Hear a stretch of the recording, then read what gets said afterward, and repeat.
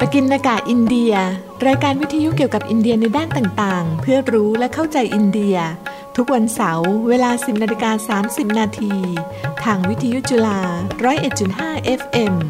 พบกับสุรัตน์ โหราชัยกุลและณัฐ วัชรคิรินทร์ผู้เชี่ยวชาญด้านอินเดียศึกษาแห่งจุฬาลงกรณ์มหาวิทยาลัยสวัสดีครับท่านผู้ฟังพบกับรายการปกิณกะอินเดียสำหรับวันเสาร์ที่ 24 ธันวาคม พุทธศักราช 2565 หัวข้อในวันนี้คือวิสัยทัศน์ของนายกโมดีกับการย้อนเยือนพระพุทธศาสนาในอินเดียตอนที่ 2 ผมสุรัตน์ โหราชัยกุลภาควิชาความสัมพันธ์ระหว่างประเทศคณะรัฐศาสตร์และศูนย์อินเดียศึกษาสถาบันเอเชียศึกษาจุฬาครับและผมณัฐ วัชรคิรินทร์สถาบันเอเชียศึกษาจุฬาครับครับท่านผู้ฟังครับเชิญฟังเพลงก่อนเลยครับบุตธัมชรณัมกัจฉามิธัมมัมชรณัมกัจฉามิสังฆัมชรณัมกัจฉามิ एक ओर खून और क्रांति है एक ओर अमन और शांति है एक ओर खून और क्रांति है एक ओर अमन और शांति है एक ओर वर्ण का विष है घुला एक ओर प्रेम का दीप जला दोनों है तुम्हारे आगे पथ हो दोनों है तुम्हारे आगे पथ जो भी चुनना है यार चुनो बुद्ध चुनो या युद्ध चुनो अब बुद्ध चुनो या युद्ध चुनो बुद्ध चुनो या युद्ध चुनो अब बुद्ध चुनो या युद्ध चुनो बुद्ध चुनो या युद्ध चुनो अब बुद्ध चुनो या युद्ध चुनो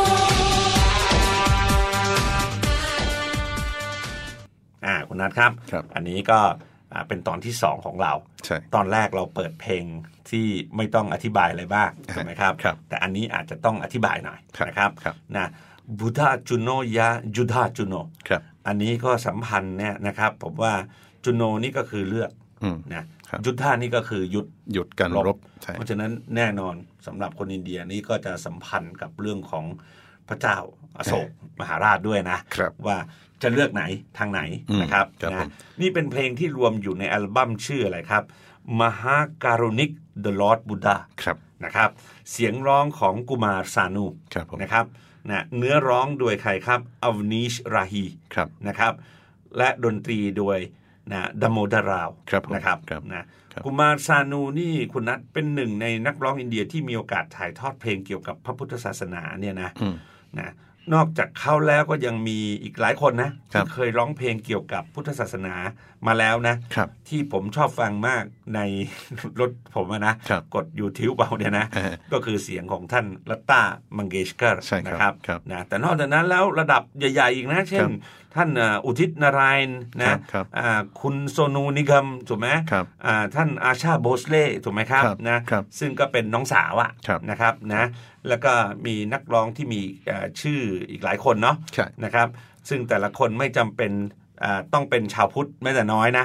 ทั้งนี้เพราะพุทธศาสนาเป็นสิ่งที่ชาวอินเดียยอมรับร่วมกันว่าเป็นมรดกทางปรัชญายิ่งใหญ่ด้วยถูกไหมแล้วก็เป็นส่วนหนึ่งของชีวิตเขาด้วยนะอันนี้ก็อาจจะกลับไปเน้นถึงครั้งก่อนได้ด้วยนะว่าจริงๆไม่ได้หายไปไหนมันเข้าไปอยู่ในหลายจุดด้วยนะใช่ไหมครับเนื้อหาในวันนี้เนี่ยคุณนัทก็สืบเนื่องจากสัปดาห์ที่แล้วนะครับที่เราได้พูดเกี่ยวกับวิสัยทัศน์ของนายกรัฐมนตรีอินเดียคนปัจจุบันก็คือนายนเรนทราโมดีเนี่ยในเรื่องอันเกี่ยวข้องด้วยการทนุบำรุงพุทธศาสนาซึ่งจัดว่าน่าทึ่งอย่างยิ่งนะมีความดำริต่างๆมากมายซึ่งเราได้สรุปรวมเป็น2ด้านใหญ่ๆก็คือด้านมรดกที่จับต้องได้เช่นการฟื้นฟูพุทธศาสนสถานสำคัญ นะปรับปรุงโครงสร้างพื้นฐานปรับสภาพภูมิทัศน์รวมทั้งการเชื่อมโยงและสิ่งอำนวยความสะดวกต่างๆเนี่ยนะทั้งเชื่อมต่อเชื่อมโยงเนี่ยนะในพุทธสถานเหล่านี้ให้ชาวโลกเนี่ยเพื่อเข้าถึงได้ง่ายนะตัวอย่างสำคัญก็เช่นรถไฟสายพุทธที่ครั้งก่อนเราแปลไปนะซึ่งภาษาอังกฤษใช้คำว่าอะไร Buddhist Circuit Trains นะใช่ครับส่วนอีกด้านหนึ่งเนี่ยนะฮะก็คือด้านมรดกที่จับต้องไม่ได้นะครับอันหมายถึงมรดกทางภูมิปัญญานะของพุทธศาสนาใช่ไหมฮะโมดีเนี่ยได้เริ่มสิ่งเหล่านี้เนี่ยผ่านการทนุบำรุงและจัดเก็บคัมภีร์ต่างๆนะครับแล้วก็ส่งเสริมการศึกษาสาขาวิชาพุทธศาสตร์ศึกษาในปัจจุบันนะฮะซึ่งมหาวิทยาลัยที่มีสาขาวิชาพุทธศาสตร์ศึกษาเนี่ยรู้สึกจะมีอยู่ประมาณ30หรืออาจจะประมาณ32แห่งทั่วอินเดียนะครับอันนี้เราได้ยินจากคุณหวังดีเนาะครับผมสมควรกล่าวเพิ่มเติมด้วยนะฮะว่ารัฐบาลโมดีเนี่ยได้ดำเนินการมากมายเลยนะครับเกี่ยวกับพระไตรปิฎกฉบับภาษาต่างประเทศด้วยนะฮะตัวอย่างนะครับได้ส่งมอบพระไตรปิฎกโบราณนะครับฉบับภาษารัสเซียนะครับซึ่งเก็บรักษาไว้ในอินเดียนะครับแล้วก็ส่งกลับคืนให้รัสเซียเข้าไปนะครับแล้วก็อนุมัติให้ตีพิมพ์พระไตรปิฎกโบราณของมองโกเลียด้วยนะครับที่สูญหายไปเนี่ยจากประเทศเขาอะแต่ได้รับการเก็บรักษาเอาไว้ที่อินเดียนะครับก็เอามาพิมพ์ใหม่เนี่ยใช้เทคนิคการพิมพ์แบบดิจิทัลครับคุณนัทต้องเสริมตรงนี้นิดหนึ่งนะที่เมื่อกี้คุณนัทเล่ามาเนี่ยบางคนอาจจะถามว่าอ้าวแล้วรัสเซียไม่เก็บของตัวเองไว้เหรอมองโกเลียเหรอมันเคยมีการพูดง่ายๆปฏิวัติแล้วมันมีระบบคอมมิวนิสต์เข้ามาอะไรอย่างเงี้ยนะที่ขจัดสิ่งเหล่านี้หมดเนี่ยโชคดีที่คนอื่นเก็บไว้อะวันหนึ่งเขาไม่ได้อยู่ในระบบนั้นแล้วก็ไม่เป็นไรส่งมอบคืนให้อย่างสวยงามนะสิ่งที่น่าสนใจแล้วเราจะชวนผู้ฟังวิเคราะห์ในวันนี้เนี่ยคุณนัทโดยที่เราเองก็สกัดมาจากบทสนทนากับคุณเกซังวังดีหรือคุณเกซังหวังดีนะครับ อีกทีหนึ่งเนี่ยก็คือประเด็นว่าเพราะเหตุใดนายกรัฐมนตรีโมดีเนี่ยผู้เป็นชาวฮินดูและมาจากพรรคชาตินิยมฮินดูถูกไหมนะก็คือภาราติยาชนตะเนี่ยนะจึงเลือกส่งเสริมพุทธศาสนาอย่างแข็งขันแล้วอย่างนี้จะไม่ขัดแย้งกับอัตลักษณ์ความเป็นฮินดูหรอกหรือเนี่ยนะคราวนี้ก็ต้องคงย้อนกลับไปในปีคริสตศักราช2015คุณนัท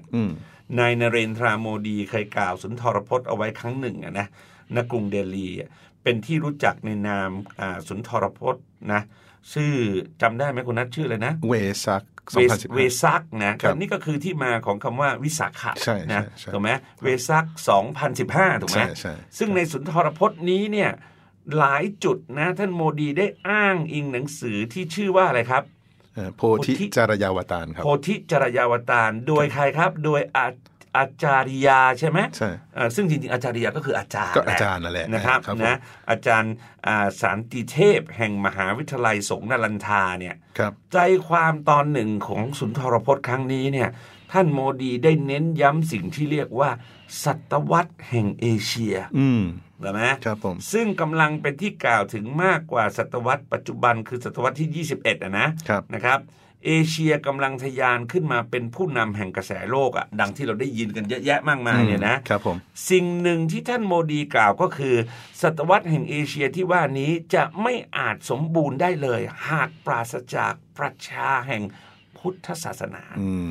และเราจำเป็นต้องย้อนเยือนรีวิสิตเนี่ยนะอีกหนึ่งเรียนรู้คำสอนของพระพุทธเจ้าใหม่อีกครั้งหนึ่งก็คือ relearn ใช่ครับ revisit relearn อันนี้คีย์เวิร์ดนะฮะคีย์เวิร์ดเลยถูกไหมนะครับทีนี้เพราะเหตุใดครับอาจารย์โลกที่เจริญก้าวหน้ามาถึงทุกวันนี้เนี่ยนะฮะมายาวเหมือนกันนะทำไมเราถึงต้องย้อนกลับไปหาปรัชญาโบราณเช่นนั้นอีกถูกไหมนั่นก็เป็นเพราะว่าอะไรครับปัญหาต่างๆแห่งโลกปัจจุบันเนี่ยที่เรากำลังถกเถียงกำลังหาทางออกกำลังขัดแย้งบางทีทำสงครามก็มีถูกไหมฮะจริงๆแท้ที่จริงแล้วเนี่ยคือเคยได้รับการอภิปรายและเสนอแนะทางแก้ไขไว้อย่างสวยงามตั้งแต่ยุคโบราณแล้วนั่นเองใช่ไหมครับคือพูดง่ายๆนะฮะปัญหาของมนุษยชาติก็เดิมๆไม่เคยเปลี่ยนนะอาจารย์ถูกไหมครับแย่งชิงทรัพยากรมั่งอะไรมั่งไม่มีอะไรนะฮะทีนี้เราเพียงแต่ต้องย้อนกลับไปอ่านความรู้เหล่านั้นที่เขาถกเอาไว้แล้วนี่แหละเพื่อนำมาใช้เป็นทางออกของปัญหาในทุกวันนี้นะครับซึ่งบางครั้งวิธีแก้เนี่ยอาจจะง่ายอย่างเหลือเชื่อก็ได้นะเพียงแต่เรารู้จักปรับมุมมองใช่ไหมใช่ไหมฮะดังคำพูดหนึ่งที่โมดีเน้นมากเลยนะฮะก็คือว่าในศตวรรษแห่งเอเชียเนี่ยเอเชียจะนำโลกด้วยความรู้ที่จะไม่ใช่ลักษณะเดียวกับความรู้แบบจักรวรรดิในครั้งก่อนที่เน้นการปฏิวัติอุตสาหกรรมแล้วก็ส่งผลไปสู่การขูดรีดถูกไหมฮะอันนี้ก็เลยทำให้เกิดความยุ่งยากในหลายๆส่วนของโลกตราบเท่าทุกวันนี้แหละ ผมว่าคมนะเพราะฉะนั้นการมองเป็นชาตินิยมฮินดูนี่ไม่ช่วยเรานะมันจะคมมากลึกมากนะฮะนะแน่นอนว่าความพยายามของนายกโมดีที่จะย้อนเยือนพุทธศาสนานั้นเนี่ยไม่ใช่ความพยายามครั้งแรกนะแต่เป็นการต่อยอดจากบุคคลในอดีตหลายท่านนะหนึ่งในบุคคลที่ชาวไทยรับรู้กันมากที่สุดว่าเป็นผู้ฟื้นฟูหรือที่บางคนเข้าใจว่าคืนชีพเนี่ยนะพุทธศาสนาในอินเดียก็คือรัฐบุรุษที่มีนามว่าพีมราวรามยีอัมเบดกานะที่เราเคยเสนอเรื่องราวของเขาไว้อย่างละเอียดเกือบ20 ตอนเลยนะโอเคก็ไปย้อนฟังกันเอาแล้วกันเนาะย้อนฟังเอาใช่ใช่แต่ทีนี้นะครับก็คือมุมมองของวันนั้นเนี่ยก็คือว่าโอเคครับใช่ครับอัมเบดกาเนี่ยฟื้นฟูศาสนาพุทธศาสนาเนี่ยอันนี้เรื่องจริงนะแต่ว่าก็ไม่ใช่ความจริงทั้งหมดใช่ไหม not the whole truth ใช่ไหมอาจจะกล่าวได้นะครับว่าเขาเนี่ยเป็นฟันเฟืองสำคัญตัวหนึ่งในการขยายชุมชนพุทธศาสนานะครับแต่ว่าเขาไม่ได้ทำสิ่งนั้นโดยเริ่มจากศูนย์นะอาจารย์นะฮะหรือโดยปราศจากรากฐานโดยสิ้นเชิงเพราะอย่างที่เน้นย้ำไว้แล้วก่อนหน้านี้นะครับแท้จริงแล้วพุทธศาสนาเนี่ยไม่เคยเสื่อมสูญไปจากอินเดียอย่างแท้จริงเลยแต่ว่าแปรสภาพนะครับจากความเจริญรุ่งเรืองทางวัตถุภายนอกไปสู่เชิงนามธรรมนะฮะหรือก็คือจริงๆเนี่ยก็คืออิทธิพลใช่ไหมฮะต่อความคิดจิตใจแบบอินเดียมากกว่าครับผมนั้นขณะนั้นเนี่ยคุณดัชอินเดียกำลังอยู่ในช่วงเปลี่ยนผ่านจากการปกครองตะวันตกนะครับผนวกกับการที่มีระบบวรรณะซึ่งคนถูกกดขี่ขูดรีดมานานนับพันปีเนี่ยท่านอัมเบดกาจึงกำลังต่อสู้สงคราม2 ทางครับผมทางหนึ่งคือการต่อสู้เพื่ออิสรภาพของอินเดียในขณะที่อีกทางหนึ่งเข้าสู้เพื่อชุมชนของตนเองเพื่อขจัดความคิดที่ว่าคนวรรณะต่ำถูกกำหนดให้เกิดมาเช่นนั้นและต้องจำยอมรับสภาพเช่นนั้นโดยไม่มีทางเปลี่ยนแปลงเป็นอื่นได้ถูกไหมเขาท้าทายสิ่งนี้ด้วยการอะไรฮะประสบความสำเร็จด้วยตนเองนะเพื่อพิสูจน์ว่าคนทุกคนเกิดมาเท่าเทียมกันได้ถูกไหมฮะนะเหตุหนึ่งที่อัมเบดกาต้องหยิบยกพุทธศาสนาขึ้นมาใช้ในการต่อสู้ก็เพราะว่าอัมเบดกาตระหนักแน่ใจว่าถ้าคนของเขายังคงตกอยู่ในระบบศาสนาฮินดูก็จะไม่ก้าวไปไหนเขาค้นพบอิสรภาพที่จะพาคนของเขาออกมาได้ในคำสอนของพระพุทธเจ้าเขาจึงใช้พุทธศาสนาในฐานะเครื่องมือทางการเมืองในการต่อสู้เพื่ออิสรภาพด้วยนะครับดังนั้นกลุ่มชาวพุทธใหม่จึงก่อกำเนิดขึ้นพร้อมกันกว่า 500,000 คนด้วยกิจกรรมการประกาศตนเป็นพุทธมามกะที่เขาเป็นผู้นำในวันที่14 ตุลาคมปีคริสตศักราช1956ถูกไหมซึ่งอันนี้ก็คือพูดง่ายๆว่าตอนเปลี่ยนมานับถือนี่ไม่นานนะก่อนจะถึงแก่อสัญญกรรมใช่ครับถูกไหมครับอันนี้ก็ที่เมืองนาคปุรนะครับนะซึ่งนับว่าสร้างแรงกระเพื่อมในสังคมอินเดียอย่างรุนแรงพอสมควรเลยนะครับจึงไม่แปลกที่คนไทยหลายคนจะเข้าใจว่าอัมเบดกาเป็นผู้ฟื้นฟูพุทธศาสนาในอินเดียครับผมแต่ทีนี้คือสิ่งที่ท่านอัมเบดกาทำเนี่ยนะฮะเป็นการขยายชุมชนชาวพุทธให้กว้างขวางขึ้นก็จริงนะครับแต่ยังคงต้องกล่าวนะครับว่าพุทธศาสนาในอินเดียเนี่ยมีความแตกต่างกันในไทยอยู่พอสมควรนะฮะเพราะว่าความเป็นสังคมพหุวัฒนธรรมเนี่ยแล้วก็เคยอยู่ในระบบวรรณะมาก่อนใช่ไหมฮะบางทีมันก็ฝังลึกมากกว่าที่เราคิดนะเพราะฉะนั้นผลที่สุดเนี่ยสังคมพุทธใหม่ที่ผุดขึ้นมาทีเดียวเยอะๆอย่างนี้เนี่ยก็ยังยากนะที่จะหลุดพ้นจากแนวคิดของการแบ่งแยกชนชั้นวรรณะในหมู่ชาวพุทธอยู่ดีนะอันนี้เป็นเรื่องที่ฟังย้อนแย้งมากเพราะว่าขัดกับปรัชญาพุทธเลยนะครับอัมเบดกาเองเนี่ยคือท่านก็ไม่ได้อยู่ดูนานนะใช่ไหมฮะท่านก็เสียชีวิตหลังจากกิจกรรมครั้งนั้นไม่นานเท่าไหร่นะครับก็เลยไม่ได้อยู่ต่อมาเพื่อจะเสริมสร้างสังคมพุทธใหม่คือป้อนความคิดลงไปให้มันแข็งแกร่งมากขึ้นเนี่ยใช่ไหมฮะแต่ทีนี้สำหรับอีกด้านนึงเนี่ยอันนี้คือเราก็ต้องยกความดีให้บุคคลก่อนอัมเบดกาด้วยนะครับก็คือท่านที่ชื่อว่าภิกษุอนาคาริกธรรมบาลนะครับหรือว่าถ้าทางอินเดียก็อนาการิกดัมมปาละใช่ไหมฮะอันนี้คือท่านเป็นชาวศรีลังกานะครับก็มีชีวิตอยู่ในช่วงศตวรรษที่18ครับผมท่านธรรมปาลาเนี่ยคุณนัทนะพยายามฟื้นฟูพระพุทธศาสนามาตั้งแต่ช่วงศตวรรษที่18นะครับแต่ลงแรงไปมากกับการปกป้องพุทธศาสนาศาสนสถานเป็นหลักครับเพราะสมัยนั้นไม่มีกลุ่มที่เรียกว่าชาวพุทธมาปกป้องถูกไหมศาสนสถานเหล่านี้จึงถูกละเลยหรือประสบชะตากรรมต่างๆกันไปนะครับผมคราวนี้ท่านธรรมปาลาเนี่ยมองว่าอย่างนี้คุณอัดการจะส่งเสริมการปฏิบัตินั้นจะต้องมีสถานที่เหล่านี้ไว้ยึดเหนี่ยวด้วยแน่นอนนะสิ่งที่น่าสนใจคือท่านได้รับการสนับสนุนอย่างแข็งขันจากผู้พิพากษาชาวเบงกอลนะครับ ที่มีนามว่าอาชูโตชมุขร์จีครับผมนะชื่อนามสกุลนี้ก็รู้อยู่แล้วล่ะนะครับนะเป็นชาวเบงกอลซึ่งท่านผู้พิพากษาท่านนี้ท่านอาชูโตชมุขร์จีเนี่ยเป็นชาวฮินดูนะไม่ใช่ชาวพุทธนะครับผม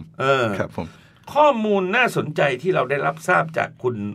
หวังดีเนี่ยนะครับผมก็คือก่อนความพยายามของท่านธรรมปาลาเนี่ยนะพุทธคยาเคยเป็นทรัพย์สินส่วนบุคคลของกลุ่มเจ้าที่ดินฮินดูที่เรียกว่ามหันนะครับผมนะทั้งที่เป็นสถานที่สำคัญที่มีชาวพุทธมาจารึกแสวงบุญจากดินแดนต่างๆครับซึ่งเจ้าที่ดินมหันเหล่านี้ก็ไม่ลังเลที่จะหาผลประโยชน์จากตรงนี้ถูกไหมด้วยการเก็บค่าธรรมเนียมค่าภาษีอะไรทำนองนี้แหละในการเข้าเยี่ยมเยียนเยี่ยมชมนะซึ่งผู้พิพากษามุขร์จีชาวฮินดูผู้เคร่งครัดคนนี้เนี่ยก็เป็นหัวเรี่ยวหัวแรงในการทวงคืนพุทธคยาจากพวกมหันนะให้ได้รับสถานะ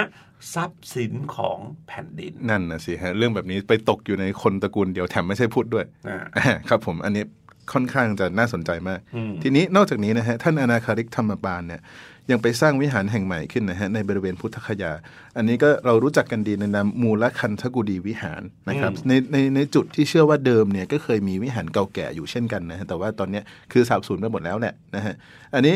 ก็เลยกล่าวได้นะครับว่าแม้ว่าอัมเบดกาเนี่ยนะครับจะช่วยสร้างชุมชนพุทธขึ้นในอินเดียแต่ในทางมรดกที่จับต้องได้นะครับก็คือต้องยกให้เป็นความชอบของท่านอนาคาริกธรรมบาลแล้วก็สหายร่วมอุดมการณ์ของท่านนะฮะก็คือผู้พิพากษาอาชูโตชมุขร์จีนี่เองนะครับหรือแม้กระทั่งมีใครด้วยบอกว่าสวามีวิเมกนันท์เองก็เคยมีส่วนร่วมเหมือนกันนะฮะใช่ครับมีส่วนร่วมครับอันนี้ค่อนข้างชัดเจนนะครับนะอันนี้คุณนัทแน่นอนว่าท่านโมดีเองก็ไม่ละเลยที่จะกล่าวถึงอัมเบดกาด้วยนะครับผมถูกไหมท่านกล่าวว่าจะต้องสานต่อสิ่งที่ท่านอัมเบดกาเนี่ยได้ทำไว้นะใช่นะอย่าลืมนะว่าตัวท่านโมดีเองก็มาจากวรรณะที่ไม่สูงครับเด็กขายชาในสถานีรถไฟท่านพูดอยู่เป็นประจำถูกไหมฮะครับผมนะแล้วก็อะไรนะฮะและตระหนักว่าความเชื่อเรื่องวรรณะเนี่ยจะทำให้อินเดียล้าหลังด้วยใช่ไหมท่านเองจึงพึ่งพาปรัชญาพุทธอันมีลักษณะมนุษยนิยมในการวิพากษ์สิ่งเหล่านี้นะครับสมัยที่ท่านเริ่มดำรงตำแหน่งใหม่ๆเนี่ยท่านโมดีตั้งใจไปเยี่ยมสถานที่ทางพุทธศาสนาหลายแห่งนะถูกไหมฮะเช่นเมื่อคราวที่ไปภูฏานนะซึ่งเป็นเพื่อนบ้านของอินเดียอยู่แล้วเนี่ยท่านไปไหว้พระพุทธรูปในวัดของภูฏานด้วยนะแม้ว่าจริงๆแล้วท่านไม่มีความจำเป็นต้องทำเช่นนั้นนะเพียงแต่เข้าเฝ้าสมเด็จพระราชาธิบดีหรือเข้าพบปะบุคคลสำคัญอื่นๆของภูฏานก็เป็นการเพียงพอแล้วแต่อันนี้ขอเพิ่มขอเสริมถูกไหมฮะนอกจากนั้นในระหว่าง 2-3 ปีแรกที่ท่านดำรงตำแหน่งเนี่ยนะท่านโมดีเนี่ยก็ไปเยี่ยมประเทศพุทธมาหลายประเทศนะโอ้โหแทบจะทุกประเทศเลยเปล่าเนี่ยนะฮะนะไปเยี่ยมชมวัดสำคัญของประเทศนั้นๆด้วยนะจึงอาจกล่าวได้ว่าท่านโมดีเนี่ยมีเจตนาจงใจอย่างยิ่งทีเดียวที่จะกระทำสิ่งเหล่านี้ด้วยความรู้สึกและความเชื่อส่วนบุคคลของท่านเลยความเชื่อส่วนตัวเลยล่ะใช่ครับเพราะฉะนั้นคือเราเนี่ยกล่าวถึงสุนทรพจน์ปี 2015 ของท่านนะใช่ไหมฮะก็คือว่าท่านเนี่ยอธิบายไว้แหละว่าทำไมถึงได้รู้สึกผูกพันกับพุทธศาสนามากนักใช่ไหมฮะก็เพราะว่าบ้านเกิดของท่านเนี่ยก็มีวิหารและสถูปของพุทธศาสนาอยู่แล้วนะครับซึ่งท่านได้เห็นมาตั้งแต่เด็กแต่แน่นอนครับว่าวิหารสถูปเหล่านี้เนี่ยถูกทิ้งร้างดูสภาพแบบว่าปรักหักพังใช่ไหมทีนี้เวลาท่านเห็นเนี่ยก็จะครุ่นคิดจินตนาการกลับไปถึงสมัยที่วิหารและสถูปเหล่านี้ยังคงเรืองรองอยู่ครับผมทีนี้คือท่านก็ศึกษาพุทธศาสนาด้วยตนเองนะฮะไม่ได้เข้าศึกษาในสถาบันใดอย่างที่เรารู้กันอยู่แล้วนะคือถ้าเกิดว่าบุคคลคนใดเนี่ยเลือกศึกษาสิ่งใดด้วยตัวเองเนี่ยก็แสดงว่ามีความสนใจใฝ่รู้ในสิ่งนั้นจากใจจริงเลยใช่ครับผมทีนี้ต้องกล่าวถึงผู้นำอีกคนด้วยนะฮะที่มีความสัมพันธ์อันดีนะครับกับท่านโมดีเนี่ยแล้วก็แบ่งปันความสนใจทางพุทธศาสนาร่วมกันเนี่ยอันนี้ก็คืออดีตนายกรัฐมนตรีอาเบะของญี่ปุ่นผู้ล่วงลับนะฮะเพิ่งจะเสียไปนะฮะก่อนหน้านี้นะฮะคือทั้งคู่เนี่ยมีแนวคิดชาตินิยมเหมือนกันเนาะ แล้วอาเบะเองเนี่ยก็ยอมรับโดยไม่ขัดเขินเลยนะครับว่าตัวเขาเนี่ยมีความเชื่อในพุทธศาสนาด้วยซึ่งอันเนี้ยอาจจะแปลกจากวิสัยของผู้นำญี่ปุ่นทั่วไปนะฮะที่จะแสดงตนว่าเป็นยึดแนวคารวะนิยมถูกไหมฮะคือจะไม่พูดในที่สาธารณะใช่ฮะคือโอเคคือในส่วนตัวจะไปไหว้อะไรก็แล้วแต่นะฮะแต่ที่สาธารณะจะไม่บอกนะครับทีนี้โมดีเนี่ยท่านก็เคยไปพบปะกับอาเบะด้วยนะฮะในวัดพุทธที่สำคัญของญี่ปุ่นชื่อวัดโทจินะครับในกรุงเกียวโตเมืองหลวงเก่าของญี่ปุ่นและเมื่ออาเบะถูกสังหารเนี่ยโมดีก็รู้สึกตกใจแล้วก็เสียใจมากนะฮะจากวันนั้นเนี่ยคือมีสารจากนายกโมดีออกมาเลยนะครับแล้วก็ท่านก็ไปร่วมงานศพด้วยตัวเองด้วยครับผมนะครับคือนัดการส่งเสริมพุทธศาสนาให้เป็นค่านิยมของศตวรรษแห่งเอเชียนั้นเนี่ยก็เพราะว่านายกโมดีตระหนักผลสืบเนื่องมาจากค่านิยมทางอารยธรรมนะครับหากเปรียบเทียบค่านิยมที่เชิดชูโดยอารยธรรมตะวันตกกับอารยธรรมตะวันออกเนี่ยจะเห็นได้ว่าแตกต่างกันอย่างชัดเจนทั้งนี้เพราะรากเหง้าความเชื่อที่ฝังอยู่ในอารยธรรมตะวันตกเนี่ยมาจากการมองมนุษย์เป็นศูนย์กลางจักรวาลและสิ่งต่างๆเนี่ยนะถูกสร้างขึ้นเพื่อตอบสนองความต้องการของมนุษย์ในขณะที่อารยธรรมตะวันออกจะเน้นความอยู่ร่วมอย่างกลมกลืนกับธรรมชาติมาแต่ดั้งเดิมเลยนั่นน่ะดิอย่างเงี้ยมันก็เลยกล่าวว่ามันจะเป็นเรื่องย้อนแย้งหน้าขันก็ได้หรือเปล่าอาจารย์ใช่ไหมฮะที่ว่าตลอดเวลาเนี่ยที่ผ่านมานะฮะในช่วงหลังๆเนี่ยชาวตะวันตกเนี่ยพยายามตักตวงทรัพยากรแล้วก็เผยแพร่ปรัชญาแห่งการเอาจากธรรมชาติขูดรีดจากธรรมชาติใช่ไหมให้กลายเป็นระบบทั่วหน้าพวกเราก็เลยต้องพลอยเป็นอย่างนี้กันไปหมดนะฮะจนกระทั่งถึงจุดที่ตนเองค้นพบว่ากลายเป็นภัยคุกคามแล้วต่อมนุษยชาติใช่ไหมฮะมนุษยชาติเสี่ยงสูญพันธุ์นะโลกกำลังแย่ลงก็เลยเริ่มรู้สึกตัวแล้วก็ย้อนกลับมาคือคุณวังดีใช้คำว่าอะไรว่าเทศย้อนกลับมาเทศเรานะพวกเราชาวตะวันออกเนี่ยนะฮะเรื่องการอนุรักษ์ธรรมชาติกับพวกเราเองซึ่งจริงๆแล้วพวกเราเนี่ยเข้าใจสิ่งนี้กระจ่างมาตั้งแต่ต้นแล้วครับผมอันนี้ผมว่าเป็นประเด็นที่น่าสนใจมากนะอิทธิพลสำคัญเนี่ยคุณนัทที่ทำให้พุทธศาสนามีความโดดเด่นยิ่งในแง่ปรัชญาเนี่ยสะท้อนให้เห็นในแนวคิดที่ว่าด้วยศักยภาพในการพัฒนาตนเองนะให้ทะยานขึ้นมาได้โดยไม่เกี่ยวข้องกับชาติกำเนิดใดๆผนวกกับแนวคิดแบบประชาธิปไตยซึ่งเคยเป็นลักษณะการปกครองของแคว้นจำนวนหนึ่งตั้งแต่สมัยพุทธกาลแล้วนะใช่ถูกไหมเพราะฉะนั้นพูดง่ายๆนะอยู่จะมานั่งเทศนาอะไรฉันนะแต่อย่างเดียวนะท่านโมดีมีความคิดที่จะส่งเสริมแนวคิดที่เรียกว่าอะไรครับนะสัมวาสนะซึ่งคนอินเดียจะออกเสียงเป็นสัมวาสเนี่ยนะหรือแปลเป็นภาษาอังกฤษก็คือ dialogue นะทั้งในระดับการเมืองนะและในระดับรากหญ้าเนี่ยนะเพราะท่านไม่เชื่อในแนวคิดแบบอะไรการปะทะกันทางอารยธรรมของแซมมูเอลพีฮันติงตันเนี่ยนะถูกไหมหากแต่เชื่อในการสนทนาแลกเปลี่ยนนะครับและมีการจัดงานสัมวาสเนี่ยในปีคริสตศักราช2015ที่พุทธคยานะและนายกโมดีได้ประกาศไว้ในงานครั้งนั้นว่า Let's make this Bodhgaya the spiritual capital of the world แปลเป็นไทยง่ายๆเลยก็คือมาร่วมกันเนี่ยนะสร้างพุทธคยาให้เป็นเมืองหลวงทางจิตวิญญาณแห่งโลกนะครับนะทีนี้อาจารย์ครับก็มันก็มีข้อสังเกตและข้อวิพากษ์จากชาวอินเดียหลายคนเหมือนกันนะว่าโมดีเนี่ยคือจะเป็นแบบสไตล์แบบนักการเมืองผู้ชันฉลาดหรือเปล่านะฮะที่จะใช้พุทธศาสนาเนี่ยเป็นเครื่องมือเพื่อเรียกคะแนนจากชาวพุทธใช่ไหมแต่อันนี้คือผมว่าข้อวิพากษ์ไม่ค่อยสมเหตุสมผลเท่าไหร่นะฮะเพราะว่าประชากรพุทธเนี่ยคือมีน้อยมากนะครับทีนี้ถ้าโมดีเขาหวังผลทางการเมืองจริงๆนะก็ต้องยึดมั่นแนวทางฮินดูเอาไว้ดีอยู่แล้วใช่ไหมฮะยึดมั่นให้เหนียวแน่นเลยนะฮะเพราะว่าเป็นพลเมืองส่วนใหญ่ของประเทศใช่ใช่ไหมฮะทีนี้ณจุดนี้เนี่ยต้องย้อนกล่าวเปรียบเทียบกับผู้พิพากษาอาชูโตสสักนิดนึงนะครับที่เรากล่าวถึงก่อนหน้านี้เนี่ยคือที่น่าสนใจก็คือว่าเขาเป็นพ่อของชามาประสาทมุขจีนะครับอันนี้คือหนึ่งในผู้ก่อตั้ง BJP นะฮะแต่ทั้งคู่นะฮะทั้งพ่อทั้งลูกเลยอาชูโตสกับชามาประสาทนะครับเคยเป็นประธานมหาโพธิสมาคมแห่งอินเดียแล้วทั้งคู่ไม่ใช่พุทธนะครับครับทีนี้การที่ผู้พิพากษาอาชูโตสเนี่ยนะครับต่อสู้กับเจ้าที่ดินมหันต์เนี่ยเพื่อทวงคืนสถานที่สำคัญทางพุทธศาสนาเนี่ยนะครับบ่งบอกได้เลยนะครับว่ากิจกรรมที่เกี่ยวข้องกับพุทธศาสนาของเขาเนี่ยไม่ได้เป็นผลเพื่อผลทางการเมืองเช่นกันเป็นไปไม่ได้อะมันไม่เมคเซนส์ถูกไหมจำนวนขนาดนั้นจะเอาไปทำไมเสียงต่างๆนะใช่ครับผมนะครับดังนั้นสุดท้ายนี้เนี่ยคุณนัทเราอาจจะสรุปได้ว่าที่หลายคนเคยพูดว่าพุทธศาสนาสาบสูญไปจากอินเดียนั้น น่าจะเป็นเพียงคำกล่าวจากสิ่งที่มองเห็นได้ในภายนอกเท่านั้นนะครับผมแก่นสำคัญของพุทธศาสนายังคงอยู่ในจิตวิญญาณชาวอินเดียและโดยมากไม่เคยมองพุทธศาสนาแปลกแยกจากฮินดูเลยนะครับแม้แต่พิธีศพชาวพุทธในอินเดียก็ทำร่วมกับชาวฮินดูและมีนักบวชฮินดูมาประกอบพิธีด้วยนะ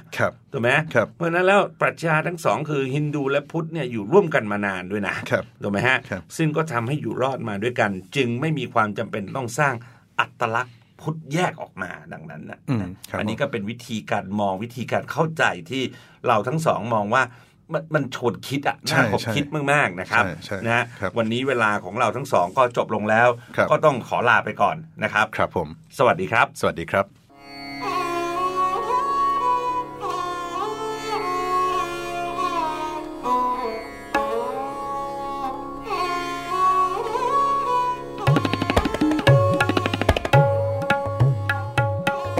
ปกิณกะอินเดีย